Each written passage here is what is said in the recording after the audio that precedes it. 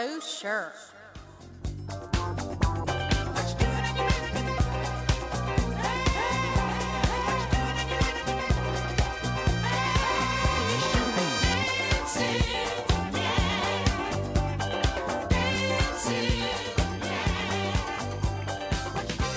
This is the I'm So Sure podcast. I'm Scott. I'm Kevin, and this week's episode is all about the Bee Gees. That's right. We'll be staying alive. Hopefully. Apparently, a few weeks ago, I made some reference to the Bee Gees. Scott, you said something about them, and then I said, well, I like them too, but that's not something that you talk about. But we are here to talk about it. The time is right to go. We're going to do a whole deep dive into the Bee Gees. Episode of every song they've ever recorded. Yep, we're going to play every single song they've ever recorded. No, we're not. Well, we should start from the beginning. They were born in England, and then they moved to Australia. And then I think when they got a little bit older, they moved back to England. And they had been performing since they were very small children. Yes. And they started having hits in the 60s. And since then, they've sold more than 220 million records worldwide, which makes them one of the world's best-selling artists of all time. They were inducted into the Rock and Roll Hall of Fame in 1997. Which I wish that meant more than it did. There's so many groups that should be in the Rock and Roll Hall of Fame that aren't. Yes, like Prince and the Revolution. And the Go-Go's. And Duran Duran. Vanity Six. Yeah, well, they're more deserving than some of the groups that are in there. And Depeche Mode. Let me tell you. Yeah, so. We could just go on and on. On and on and on. It's kind of ridiculous, the groups that aren't in it. But it's pretty miraculous that they threw the Bee Gees a bone. That's true, because they frequently get dismissed as being nothing more than a disco band. And the fact is they were around long before disco, and then they've, thrived after disco and kept on going. I think they were unfairly lumped into the disco craze because of the hits they had from Saturday Night Fever. But actually those hits kind of came at the end of disco. Right. And it was because of them being lumped into disco that their hits kind of dried up in America, because DJs stopped playing disco. There was like a huge backlash. Oh, I remember they would burn records and cassettes of disco albums, and had "Disco Sucks" bumper stickers and buttons and crap like that. And I was, 10 years old at the time. I was like, this is the best. I love disco music. It was so stupid. And the Bee Gees, when you look at all the hits that they've had and the amount of records that they have sold, it's just like, come on, they're so unfairly judged. They've only been outsold by Elvis Presley, the Beatles, Michael Jackson, Garth Brooks, and Paul McCartney. You know what's funny about Garth Brooks? I can't name one Garth Brooks song. I can. That song called And the Thunder Rolls. The only reason I know that is because there's a preposterous music video for it where he plays like an abusive husband in it. I've sold lots of Garth Brooks CDs during my record store days, but we never played it in the store, and I just never understood the big hoopla over him. But I'd take Charlie Rich any day over. Or Charlie Pride, yeah. Or George Jones. Or Conway Twitty. Of course Conway Twitty. Or Mel Tillis. Conway Twitty is awesome. Yeah, he is. Was awesome. Yeah. Mel Tillis. Wasn't he the stutterer? Yes. We should save all this for our country music episode. Are we having a country episode? We're going to have a Dolly Parton episode coming up later this summer. But actually, Dolly Parton has a connection to the Bee Gees that we will talk about a little bit later. But right now, let's play one of their biggest songs from the Saturday Night Fever soundtrack, which is one of the biggest selling albums of all time. No Bee Gees music retrospective would be complete without Staying Alive. And here it is.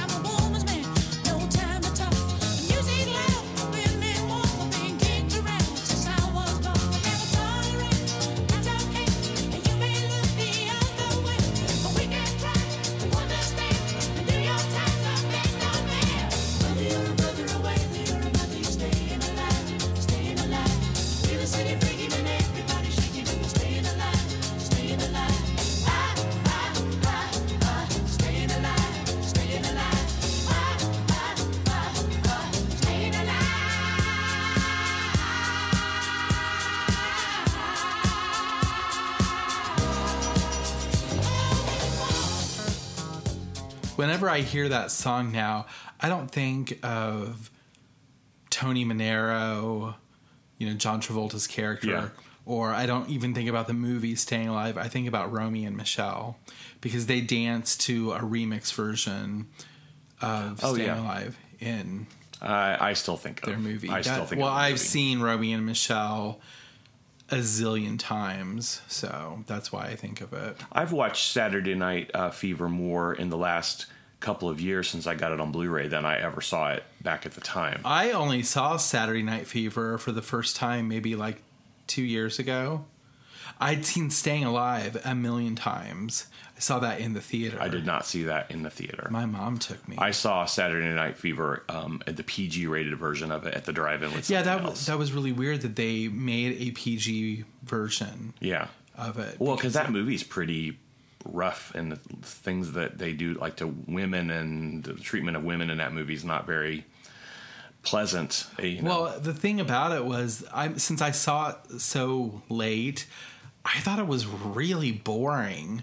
Like, it's not cheesy fun like Staying Alive, because no, not at all. Staying Alive is like kind of campy, cheesy fun, and I don't know why it is, but I see Staying Alive on TV way more than I've ever seen Saturday Night Fever. Really, the best scenes to watch in the original movie are obviously just the dancing scenes. Yeah, but the movie, I mean, John Travolta's good in it. It's a good performance. It's a dramatic story, but it's a classic film. Obviously, in fact, it's celebrating its 40th anniversary this year.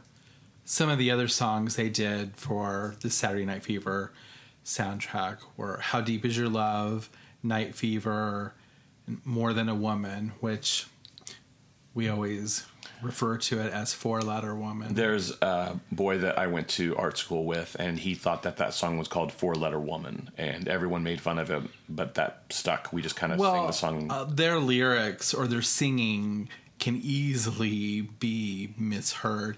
I remember in the song Nights on Broadway, my sister and I thought they were saying something about hot sauce, which they weren't. But the song If I Can't Have You by Yvonne Elliman was also in this movie. My middle school band, orchestra kind of band, played How Deep Is Your Love. Oh, how did that turn out? Not good. And we played it all the time. You would have thought that it would get better. It was just a kind of weird song for middle school kids to be playing. I was always like, why are we playing this song? That's a little questionable, yes. Yeah, it wasn't one of our finer moments. Speaking of soundtracks, we should also mention that the Bee Gees wrote the theme song to Grease, which is another one of the biggest selling soundtracks of all time. Yeah, literally, like the next year from Saturday Night Fever, then Grease came along. So it just kind of carried the momentum and kept Bee Gees kept them in the spotlight. They didn't perform the song. The song was performed by Frankie Valli, but they did. I wonder if there's a recording of Barry Gibb singing Grease. Probably. But I'd never heard it before. It may not have been released, but there was probably like a demo of it. So, going back, though, before all of this, we should talk about one of their earlier hits, and that's Jive Talkin'. That's the first song that I ever heard by them. I remember that on the radio all the time. Yeah. When I was in elementary school, I don't know what grade I was in, probably like 3rd or 4th grade. In the back of our classroom, we had these private little study areas that, it was like a desk, but it had real high walls. Yeah. And each one of them had a record player in it. And we would listen to, they were educational records, or you like listen to a story or something and then answer questions about it. But we had like a free period one day, and I knew that I think it was winter, and we wouldn't go outside for recess during the winter. We would stay in the classroom, and I brought my Jive Talkin' 45 and so I could listen to it on the educational equipment. And you listen to it on headphones, so when you plugged it in, there was no sound that came out of the record player. But I accidentally pulled the headphones out, and everybody was like, "Oh, I love that song!" And my teacher was really cool, and she let us play. And you had a little disco dance party. Yeah, right there in the classroom.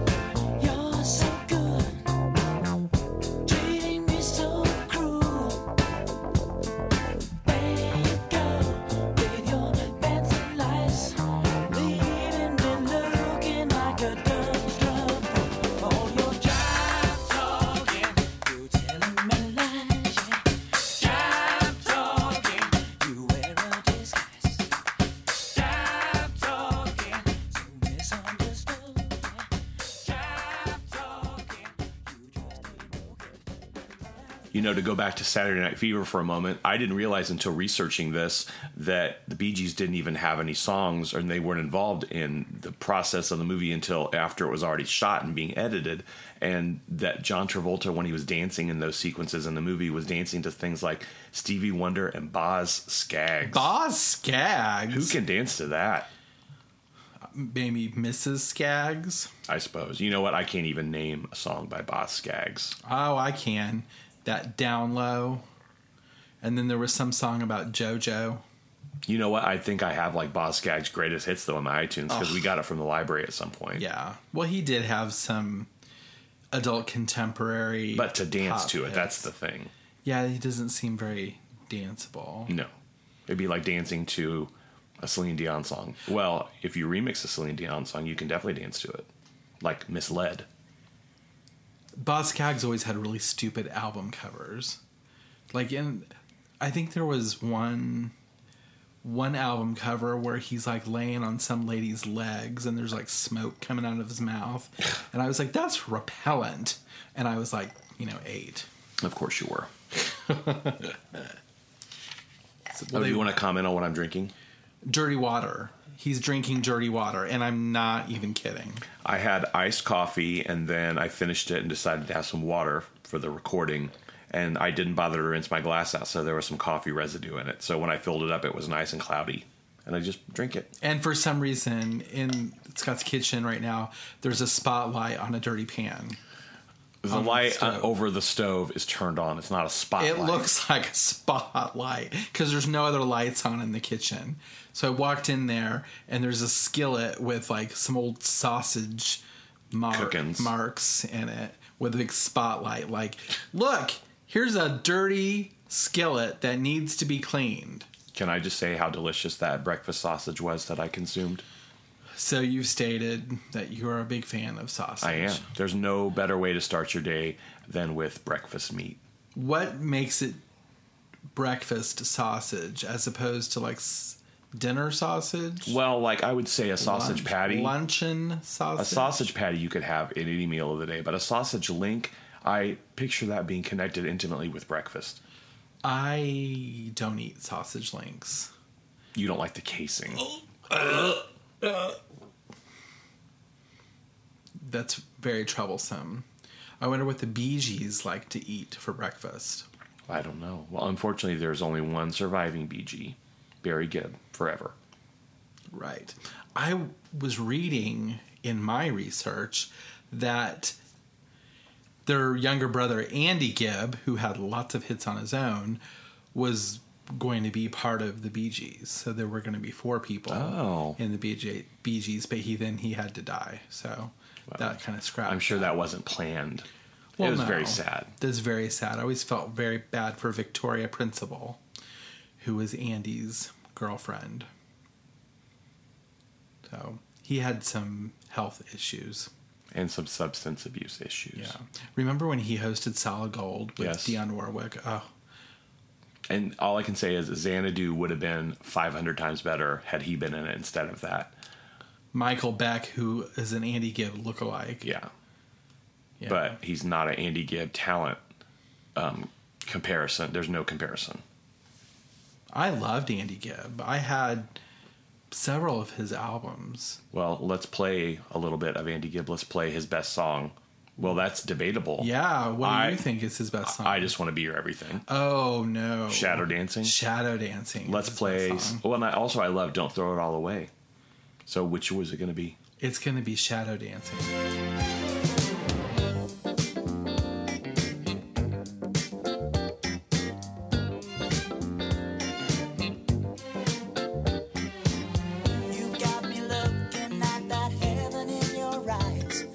Chasing your direction, I was telling you no lies, and I was loving you. When the words are said, baby, I lose my head. And in a world of people, there's only you and I. There ain't nothing come between us in the end. Can I hold you when you ain't even mine? Only you can see.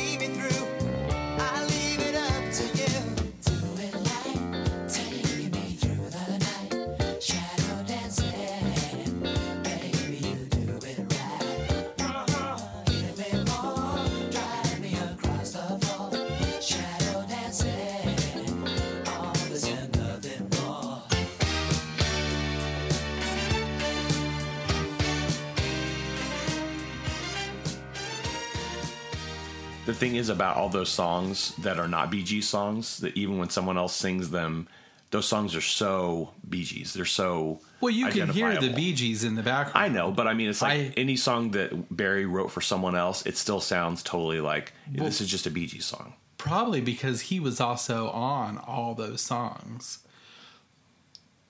Remember when Andy Gibb's Greatest Hits came out? We're looking at a picture of it right now. I was so excited to have all his songs on CD. That is the worst album cover ever. It looks like something that like some middle school girl drew. It looks like something that you'd be like at Kings Island or some theme park, and there'd be a person that would, do a sketch of you for $15 or something like that. Yeah, it's terrible. It is like one of the worst album covers ever. It's like, why didn't they just use a photograph of him? Well, I like the cover. Yeah, the album cover for Shadow Dancing is much better. I had that album. In fact, I'm sure I still have it. I always preferred Andy Gibb over Sean Cassidy, but I liked Sean Cassidy a lot too. Oh, I'm just seeing there's a Best of Andy Gibb Millennium Collection, 20th Century Masters I'd like to get my hands on. I got that from the library. I don't think I have that in my iTunes. Well, I bet you're kicking yourself about now. No, but you'll do. Let me kick you. You need to come up with a better comeback when I say that. But that's funny. You're not funny. But it's funny. You're not funny. You're soaking in it. Why can't you treat me with the respect that I'm entitled to? Because you're not entitled to it. The way I would be treated by any stranger on the street. I find that most people probably ignore you. Yes. Something really distinctive about the Bee Gees is obviously Barry Gibb's vocals. There's like his high-pitched kind of, I wouldn't call it shrill, but the high-pitched, things that Jimmy Fallon kind of appropriated and turned into a sketch, the Barry Gibb talk show on Saturday Night Live. It's that whole kind of thing. And because their older songs didn't have that. And one of their producers, Arif Mardin, suggested that Barry scream at the end of, I forget which song it was. I saw it in some interview that I was watching on YouTube, and that's how he kind of invented that whole kind of shriek that's in so many of their songs. Yeah, it's like any song after a certain point, you could count on those falsetto little, like him free-forming and just kind of going along and.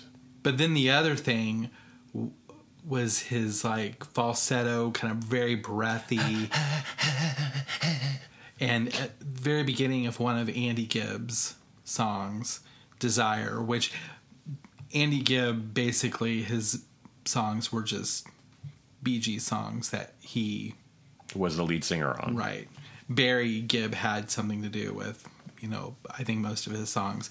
But the beginning of Desire really shows that breathy thing when I was listening to all the songs before we started recording this episode, I was like laughing so hard because all I could think of was Jimmy Fallon doing it. So right here, we're going to hear a little snippet of Desire from Andy Gibb.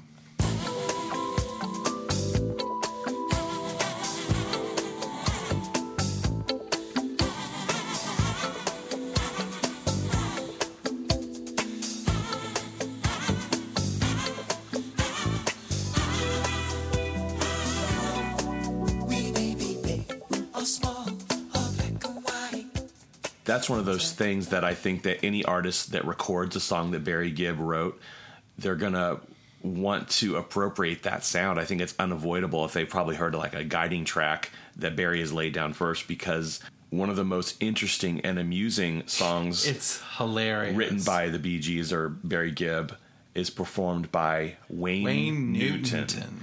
And it's called You Stepped Into My Life. Now this song... Wasn't it recorded originally for Saturday Night Fever? Yes, read that in the wiki notes for that, and Wayne Newton's version. No, the Bee Gees version, and then also they released it on their double album, Bee Gees Greatest Hits, back in the late '70s. But then years later, we got a compilation called Behind Closed Doors. It was like men's like male vocalist ballads and stuff like that. Just kind of like a cheesy ballads collection. It's wonderful. Anyway, this Wayne Newton song is on there, You Stepped Into My Life, and he sounds like he's trying to be Barry Gibb so hard.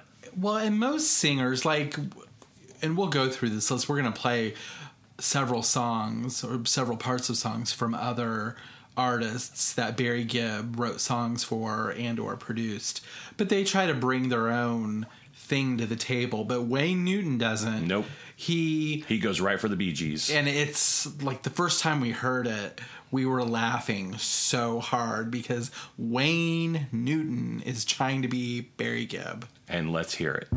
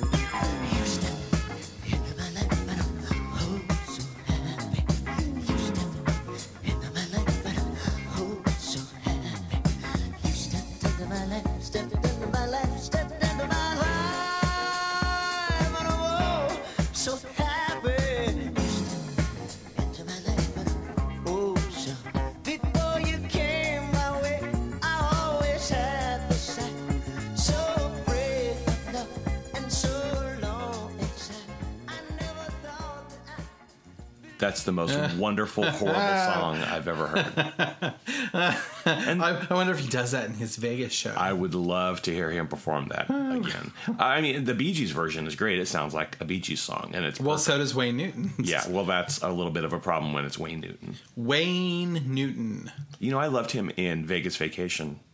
I loved him on an episode of Roseanne. I also liked him in, remember when he was that crooked televangelist in that James Bond movie, License to Kill?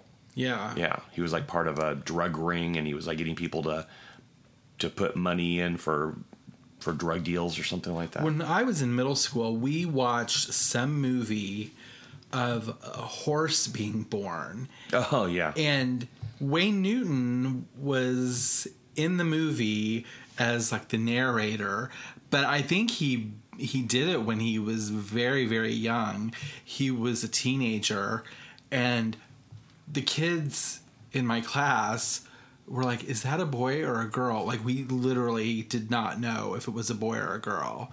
And our science teacher, Mrs. Voiles, remember Mrs. Voiles? Oh, yeah. She was awesome. I loved her shoes. Remember her sneakers that she wore? had the coolest outfits. She had this... And little scarves. She had this dress, and she wore these pantyhose with it. But the pantyhose... It was like a dark purple dress. And then she had these dark black pantyhose that had purple racing stripes up the sides, like racing stripes on pantyhose. Yeah. And she was not the most feminine woman. She was a lot like Ann B. Davis, kind of. Yeah, that's fair. But she was just like, it's Wayne Newton, like, and explained to us who Wayne Newton was, and we're like, oh, we know who Wayne Newton is, but that was Wayne Newton as a child. Do you know that I didn't know for many years that Danke Shane was not performed by a girl? Oh, well, I can see that. Well, like, we couldn't tell he was a boy or a girl when he was young. Yeah, because he had just one of those voices. He sounded like, I don't know, like a Leslie Gore or something like that kind of a sound when he was like a teen singer. I need to look up that horse movie on YouTube to see if it's there. I just recall it was really weird, and like the horse looked blue when it came out. But they showed everything. Like Madonna from Truth or Dare, she's like, it's fucking blue. Yeah. But she wasn't talking about a horse being blue. No, she wasn't. Whereas we're getting into the end of the 70s, we can't talk about the Bee Gees and not talk about one of my favorite flop disaster movies of all time, which is Sgt. Pepper's Lonely Hearts Club Band. You'll have to talk about it with yourself, because I've never seen it. Oh. It looks real dumb. It's real awesome and real dumb. It just looked horrible. I just didn't care about it. It's a very high concept fantasy movie that loosely takes the songs from Sgt. Pepper's album by the Beatles with some other songs that they did from that period and puts them into like a narrative form that tells the story of a band that's Peter Frampton with his bandmates, which are three brothers played by the Bee Gees, and their rise to fame and like the trials and tribulations they face along the way in becoming famous. And so they were actors in it? Oh, they acted in it. Oh, yes. I'm not saying if they're good. It sounds like the Kiss meets the Phantom of the Park. It's like a big budget Kiss meets a Phantom of the Park movie. And it is coming out on Blu-ray in September, and I have pre-ordered it, and I cannot wait to get it. Love. I still don't want to see it. Love. You can have my DVD of it. You can watch it right now. We can watch it right now. I don't want to. I just... You know I'm not the biggest Beatles fan. No, but... That's probably part of the reason why. Or remember when that came out, there was such a push. They tried to shove that movie and soundtrack hard onto the public, and it just backfired. And like Robin Gibb, actually, he had a top 15... like a number 15 song for "Oh Darling," it charted as a single from it. I don't remember it. But I remember I had the 8-track tape of it, and I had the vinyl. Speaking of Robin Gibb, he did have his own top 40 hit in the 80s. Ugh. Which I just made Scott watch the video before we started. It's for a song called Boys Do Fall in Love. And if you haven't seen the video, I don't think they played it on MTV because I had never seen it before. I was familiar with the song because it was in the top 40 for a couple weeks. I used to listen to Casey Kasem's American Top 40 every week, and I had a notebook of all the songs. Each week had like a page in the notebook. I listened to the whole thing, all 4 hours, and I wrote down the names of all the songs. You basically kept a diary of all the top 40 songs. For how long? A couple years. And there were little arrows if the songs were moving up or down the chart. I think it was when I discovered you can go to the store and buy Billboard magazine that I kind of stopped at doing that. But it was real expensive. Billboard magazine was like $6 or $7, I think. Now it's like $12, I think. Duran Duran were on the cover of Billboard magazine a couple years ago when their latest album came out. And you can't find Billboard magazine in bookstores anymore the way you used to be able to. And I had to order it from Billboard. I think I had to pay it was under $20, but Still. with shipping and everything, it was kind of, when I think about you probably could have lived without that, but well, whatever. It's Duran Duran, so it's understandable. Yeah. Oh, what if Duran Duran ever worked with Barry Gibb? That would be a match made in heaven. What if Madonna ever worked with Barry Gibb? I would love that. Well, I wonder if she would have, if she would have come around earlier. Yeah. Before she became famous, because he worked with several female vocalists. Well, and we should get into some of these people that he worked with. We already mentioned Yvonne Elliman, and he did an album with Barbra Streisand that we'll talk about later. But one of his biggest songs was a song called Emotion that the Bee Gees had recorded, but it was done by Samantha Sang, and she had a really huge hit here in America. That played all the time, I remember, on our radio station, WIBC. That was one of my first 45s that I got. Yeah, I had the 45 of that as well. And where are you now? Now that I need you, tears on my pillow. Wherever you go, I cry me a river that leads to your ocean. You never see me fall apart. In the words of a broken heart, it's just emotion that's taking me over. Tied up in sorrow, lost in my soul. But if you don't come back, come home to me, darling. You know that there'll be nobody left in this world to hold me tight. Nobody left in this world to kiss goodnight.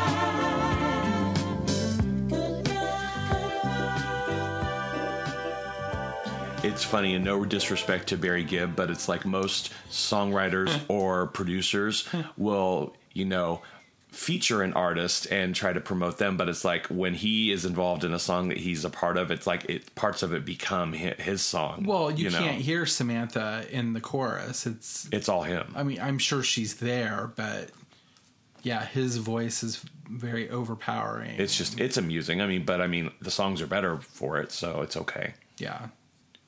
Now, another song that he produced that we love is Heartbreaker by Dionne Warwick. One of the worst videos ever made. I love that video. It's a video we like to make fun of.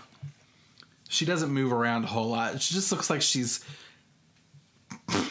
performing at like a smorgasbord or something. It's just she's just wandering around, taking her time. She's no particular hurry. She's not even wandering too much. The only movement is when she walks down some stairs, and it almost looks like she's going to trip on her microphone cord.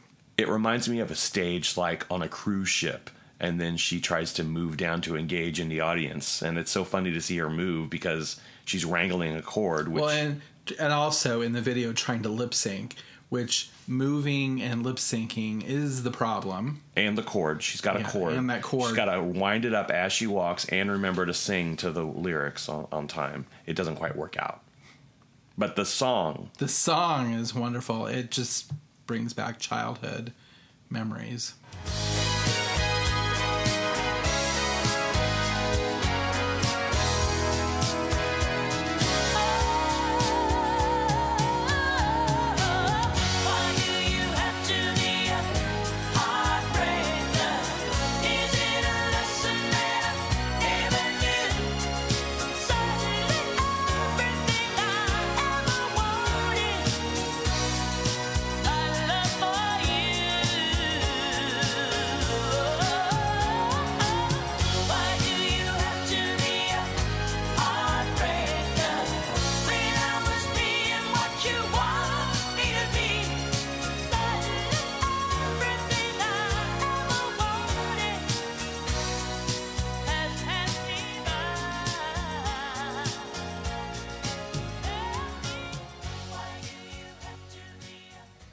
And there you can also hear that Dionne is doing the same kind of Barry Gibb high notes and the kind of singing along. I don't know. It sounds like a Dionne Warwick song as opposed to what Wayne Newton was doing. That's true. This was kind of in the part of the Bee Gees' career when they weren't really having a whole lot of hits and they were doing other things. And Barry Gibb, like I said before, had done a whole bunch of songs for other people. Well, it had great success, like in adult contemporary Right. charts.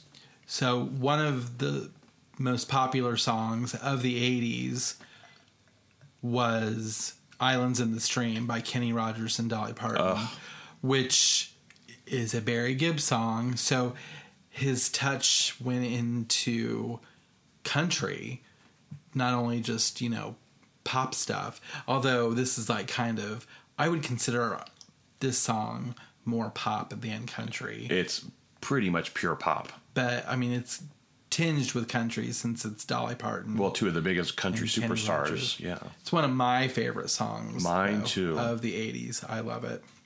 Our friend Annette knows how to play it on the piano. Well, maybe I could sing it while she plays the piano. Are you going to do both parts? Yes. Well, I think we need to hear Islands of the Stream right now.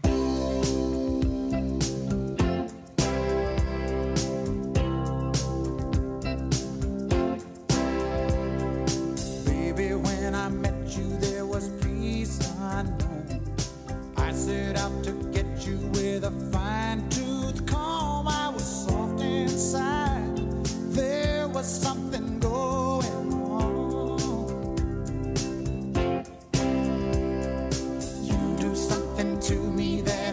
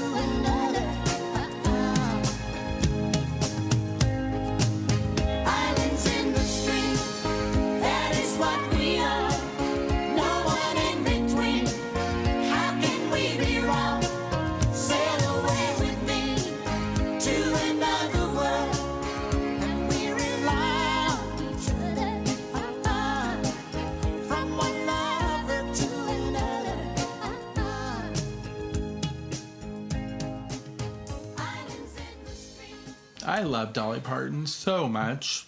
That is one of the highlights of her career, is doing that song. I listen to her just about every day, at least one song. It can be any song. I prefer Jolene. Oh, I have so many favorites. But we'll talk about that on our Dolly Parton episode. Well, you're just one promo after another for upcoming episodes. What else did I say that we were doing? A country episode. Oh, I may have been just kind of joking about that. I don't know that our listeners would appreciate that. Well, we could get some new listeners with that. People that do appreciate country. I wonder if there's many country podcasts. I would think that there are. There's so many podcasts out in the world. There's something for everyone, I'm sure. So there's one more song that we need to discuss that Barry Gibb did. That actually, this is the one song that he did that doesn't sound like a Barry Gibb song. And that's because Michael Jackson was involved too. And it's a song called Eaten Alive by Diana Ross. And it is the jam. This is one of the best songs of the 80s. And I can't believe that it wasn't more popular. There was another song on the album called Chain Reaction. That was great also. That was a big hit. But it's this track, Eaten Alive, which is the best thing ever. And you can hear Barry in the background doing just kind of like his... But it's kind of, it's like him and Michael Jackson, because Michael Jackson also has unique, signature sounds like that he does. So it's like a mix of both of them, plus, of course, the boss, Miss Ross. So here's Eaten Alive.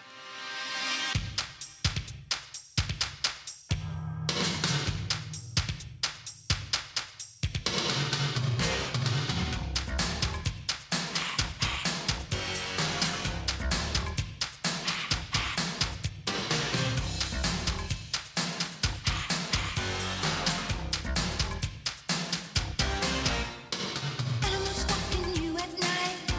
I'm a sucker for someone who got the prey.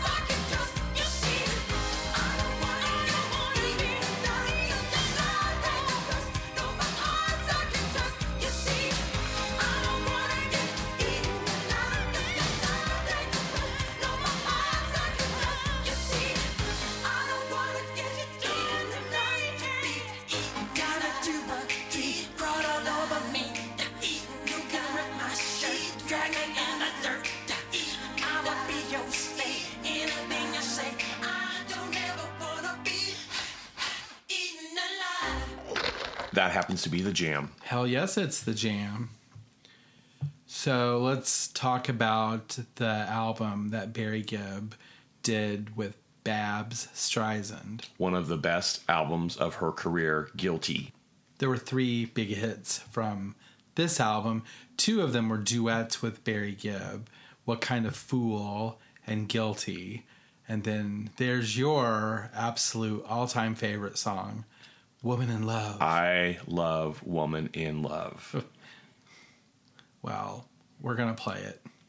You sound so excited. Oh, I like it too. No, this is like one of the best pop songs of all time. And it's the best song that Barbra Streisand ever recorded. I'm sure lots of people would probably disagree, but... It was one of her biggest hits that she ever had. So. Right. Here it is.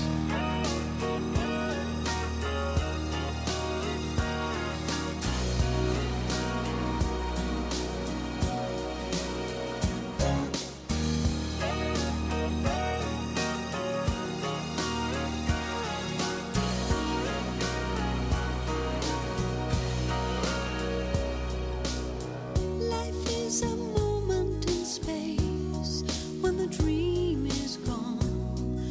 It's a lonelier place.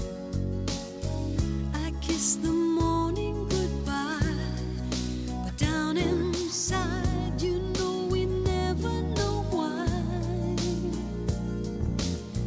The road is narrow and long when eyes meet eyes, and the feeling is strong. I turn away from the wall, I stumble and fall, but I give you it all. I am a woman in love, and I do anything to get you into my world and hold you within. It's a right I defend over and over again. What do I do?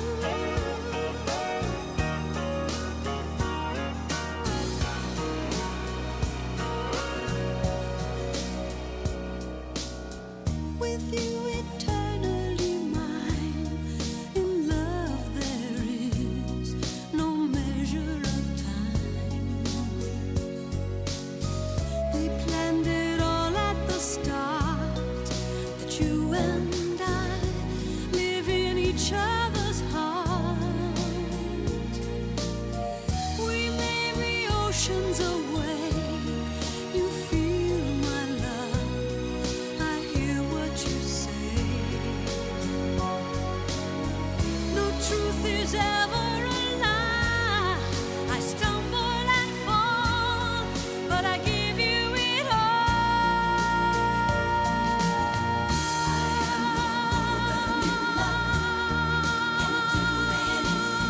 To get you into my world and hold you within. It's a right I defend over and over again. What do I do?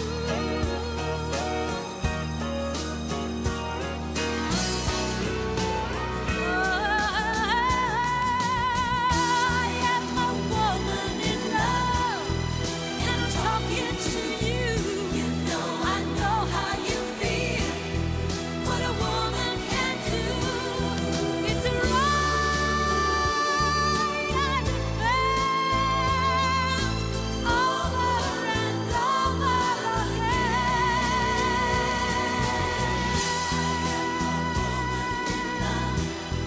And I do anything to get you into my world and hold you within.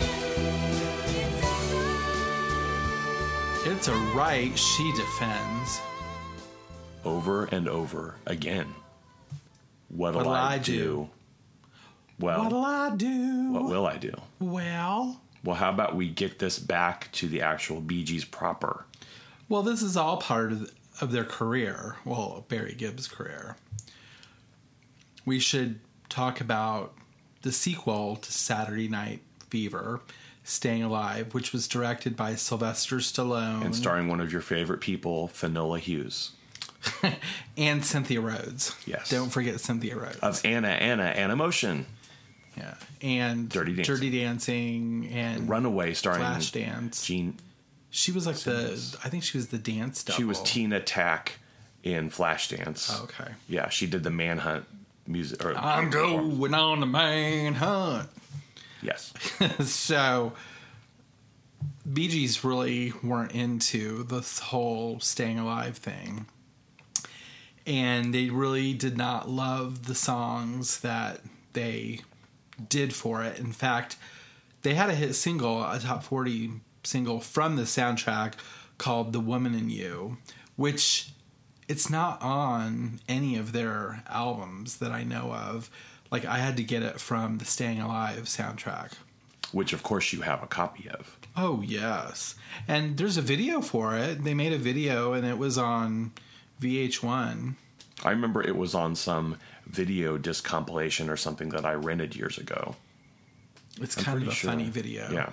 Where they're all playing, like, all three Bee Gees are in their own little vignettes, and they're playing, like, blue-collar kinds of workers. And Barry Gibb, I don't know what he was doing, but he looks like he just wandered off the set of some, like, gay leather show or so, I don't know. And I haven't seen the video in forever. And then Maurice is a cab driver, and I forget what Robin was doing in it, but it's kind of a funny video that you can look up on YouTube. But I think we should hear part of that right now because it was one of the last top 40 hits they had for quite some time.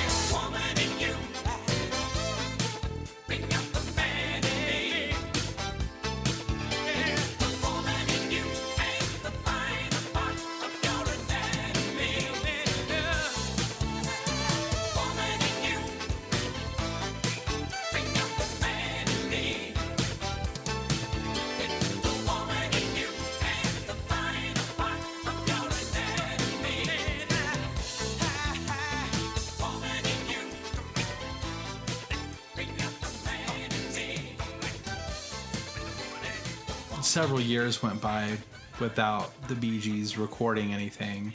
They returned in 1987 with the album ESP, which was a really huge hit all around the world, but not here in America. I was so excited. I remember I went to the video and record store that you worked at and bought this as soon as it came out and loved this album. It was also one of the very first cassette maxi singles ever released was for the song You Win Again, which was the giant hit. So good. And radio stations just refused to play Bee Gees. And it had a really good music video, too. Yep. But it was a big hit everywhere else. But they still had that disco label attached to them. And it just shows you how close-minded people in the radio industry could be here in America. There was really no rhyme or reason as to what things would become hits, like things that you would think would have been a big hit. Each Time You Break My Heart by Nick Cayman. Exactly. In other parts of the world that weren't hits here. This was around the time that MTV had less of an impact on what was a hit record. Yeah. Because in the early days of MTV, if they played something a lot, it became a hit. But MTV wouldn't even play this video. And this was around the time that VH1. Yeah, that's where I remember seeing it was Yeah. VH1 all the time. But I remember you loved the song. But talking about the record store that I worked in, after You Win Again had been out for a while, and this woman came into the store, and she was an older woman, probably in her 40s, maybe 50s. Huge Bee Gees fan, obviously. And I had never seen her before, which the store that I worked at was in a little town, so You knew everyone. I knew everyone. If you had a VCR, I knew you, probably. But she didn't come in to buy anything. She just came in to complain as to why this song was not a hit.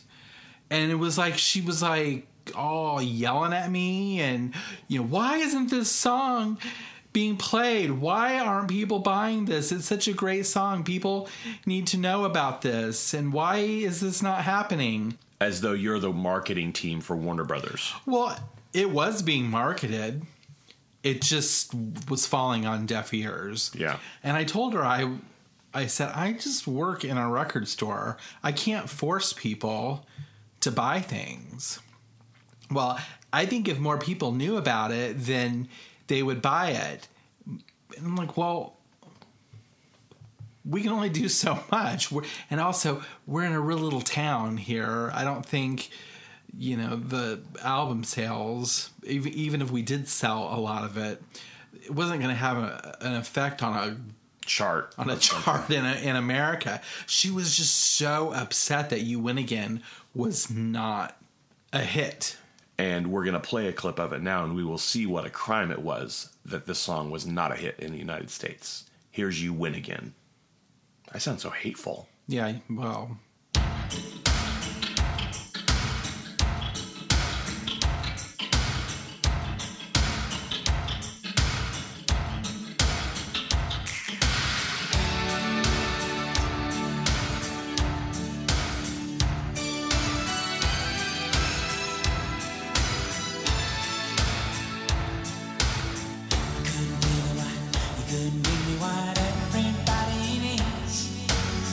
Shouldn't let you take me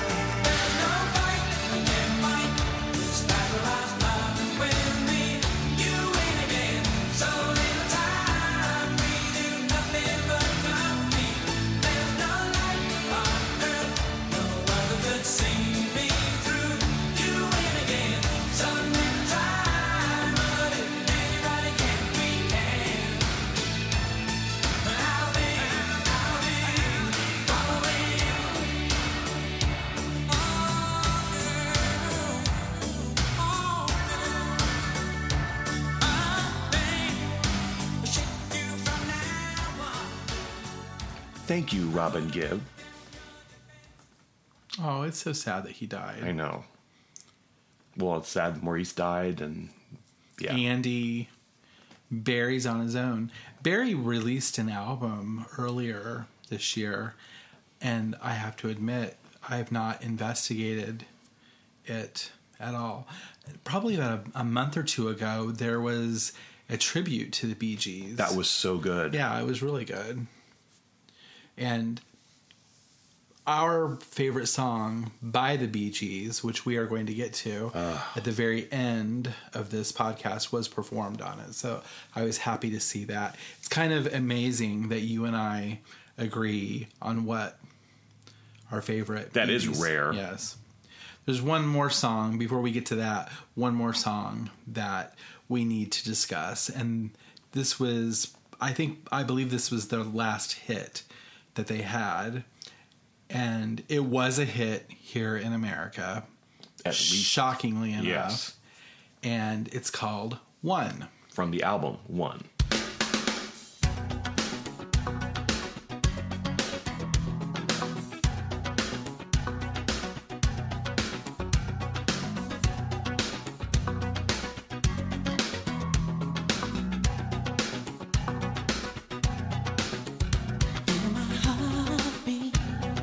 When you run your fingers through my hair, I can tell you, I can feel you by my side when you're not there. Just as my life is to darkness, you made me see the light. Show me that my search is over. I pay the price. I pay the price. Do you someday, baby, you and I should be one. Do it always. Brighter than the eye can see behind the sun.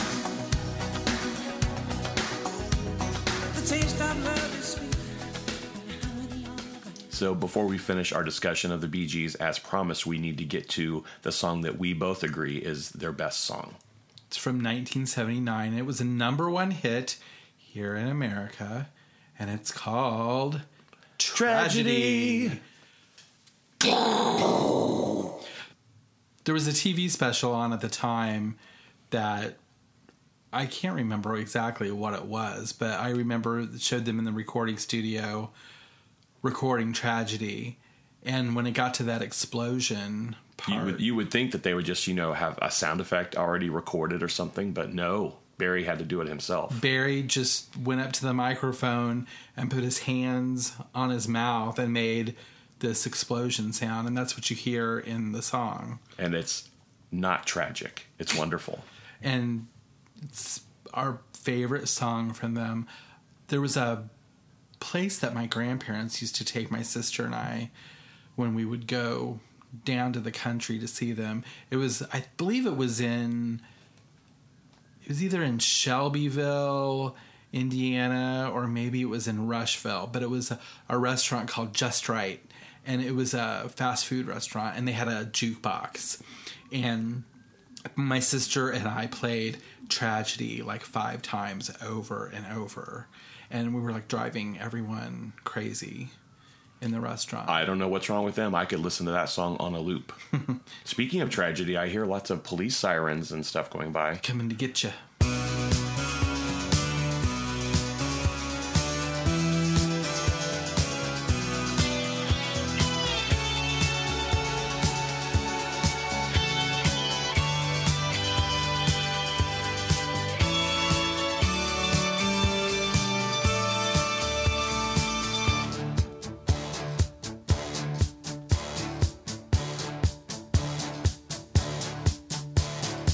If I lied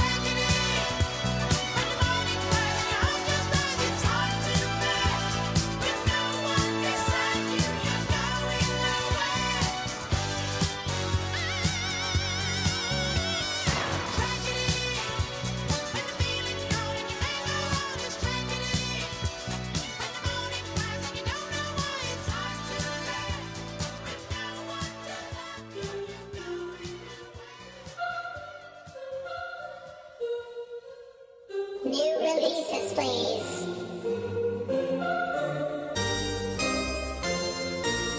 So do you have any new releases that you got this week that you would like to discuss? Well, I got all kinds of things for my birthday, but I don't know that they are new releases.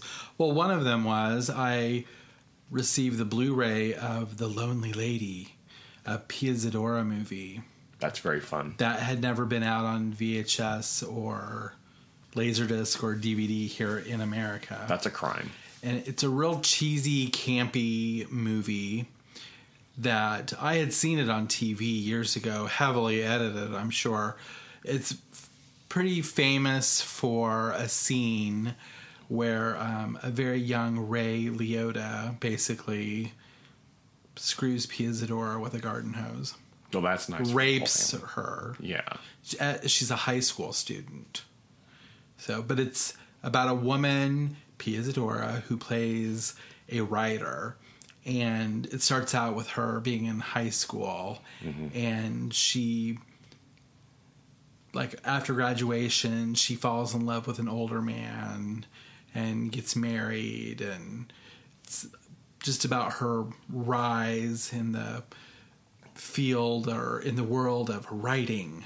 Like Danielle Steele or Jackie Collins. No, not like that. But yeah, so it's just a fun movie. There's new, well, I mean, fun if you like, you know, Bad movies. being raped by a garden hose. Well. But and you can tell too when they show the garden hose, when they show the nozzle on the end of it, you know what's going to happen, because I've never seen any kind of nozzle like that in any garden supply store. I'll have to borrow that. I have not seen this. But Ray Liotta is basically playing the same part that he played in Something Wild. Well, Something Wild came after. Yeah, but It's a precursor. he's basically playing the same part, which is what I just said. I get it. We all get it. Don't try to correct me ever, because every time you've ever corrected me, you've been wrong. I'll correct you if I want to, pig fucker. God, you people listening to this, you think that I'm the mean one, but when the microphone goes off, Scott says the most horrible things to me that I would never repeat. I don't know what you're talking about. I'm Everyone going to edit else that out in post. Everyone else knows what you're talking about, or what I'm talking about. They know the score. Anyway, don't let his fake demeanor mislead you. I don't know what you're talking about. I'm so sure. So, other things I got for my birthday. It's my birthday. It's my birthday. It's my birthday. I got the Partridge Family board game, which I had as a child. That's very important. And I think my mom must have sold it in a garage sale or something, because I have all the other board games that my sister and I used to play with, but I didn't have that one. That was one of my favorites. And I got some Lego gift cards, some Lego books. I got a really neat old vintage Indiana plate, like, that goes on the wall. I put it up in the kitchen. I was going to ask if you put it up yet. I did. What else did I get? Well, you got the biggest coup of all time. Oh, the new Lego set. But no, the Lego thing is fantastic, but the big surprise that you had no idea. Yeah, my main surprise thing was the Christy McNichol doll, still in its packaging. The Buddy action figure. The Buddy, it's not an action figure, Well, it's a doll. Yeah. Yeah, and it's never been played with, and it's in fantastic condition. I thought you were going to cry. I did. I was like I was completely speechless. But then, and one of the things you got me was the album of the Reverend Blanche Fiscus, which, did I tell that story on here? I don't know if you've mentioned Blanche or not. I feel like you must have. Okay, Blanche Fiscus was a local woman. She was a evangelist, televangelist. Televangelist that had a show on here in Indianapolis, like, during the 70s. It was extremely local. And it was extremely entertaining. She looked like she could have been like the B-52's grandma. But she had like a beehive. And anyway, I just was looking around at stuff on Amazon one day, and I saw that there was like a private seller that had an album of hers, and I just freaked out. And anyway, you got I ordered it and got it. Now, I was disappointed that her backup band from when she was on TV. The Gospel Megatones. Yeah, are not credited on the album. Maybe they came later. Later. And the album looks like it's from the 60s. There's no year on it. I've looked everywhere, but yeah, it does look like it's in... Late 60s. But she's got her big beehive round hairdo, and she's holding a book, presumably the Bible. I'm sure it's a good book. Probably a very good book. I haven't listened to any of it yet, because every time I go to my record player, Elliot is standing on it. So, Well, maybe you need to invite him to leave the room and shut the door. well, I just let him do what he wants to do. What is your new release of the week? Well, my new release is something that I knew was on Blu-ray in other countries, but not here. And I just happened to look this particular movie up on Amazon, and it was available as a region-free Blu-ray, which means it'll play in any Blu-ray player no matter what country you're in. And it is the 1984 horror classic from Troma Films, Splatter University. And I almost crapped twice and died when I saw that was available to get here. Yeah, you didn't even tell me that you had ordered it. No, I wanted to wait and surprise you and just send you the picture of it once I got it. So it doesn't look very good. I mean, it was filmed on 16 millimeter, which is not even, not full 35. It was shot on like home movie film practically. Wow. Cheap. But they scanned it in high quality, and it's the best the movie's ever going to look. And I'm just really happy to have it on Blu-ray at last. I'm glad that you're happy about something. Well, I'm also happy about something that is going to be returning to the airwaves this week after taking a week off. And it is the new Twin Peaks on Showtime. Well, that's nice. So on our last episode with Corey, we did not discuss the previous week's episode of Twin Peaks. So now we're going to discuss it very briefly. Very briefly, because It was the best thing the ever on worst TV. hour of It was television wonderful. I've It ever was seen one of the best things ever in my made. whole life. End It of was goddamn story. Student It was film great. It was level so bullshit. artistic and fantastic. crap. And it was just Crappity, mind-blowing, and crummy, it almost made me want to cry. It was so good. Vomitrocious. And I loved it. And I've watched it 5 ridiculousness, times since it was on. Waste of time. And everyone should see it. Crud. It was great. As you can see, we have differing It opinions. was absurd. It was insulting. I'm insulted. And by you. I'm just kind of over it now. The whole thing. The whole Twin Peaks thing. I'm just not interested. I feel like it's been a waste of time. Well, there's a new interview with the star, Kyle MacLachlan, and the headline on the story is, Kyle MacLachlan swears the new Twin Peaks will make sense. Well, and you know why they have put that out. It's because people are tuning out in droves. People are canceling their Showtime subscriptions. I'm not just saying this. This is a fact. You can go look it up. There are so many people, like diehard Twin Peaks fans, that are just shrugging their shoulders and saying this isn't what I was expecting. And I think anybody that follows David Lynch's career knows that you never know what to expect. So maybe their expectations were too high. I believe expecting to be entertained by something, especially when you have to pay for it, I don't think that's an unreasonable expectation. I think that what was done in this last episode is so outside of the norm of anything that's on television. I think it was a huge risk. It didn't belong on television. I am happy that it was on television. I, of course, want to see more follow through with the characters and the story. Are you happy that people I can't control that. I'm not worried about them.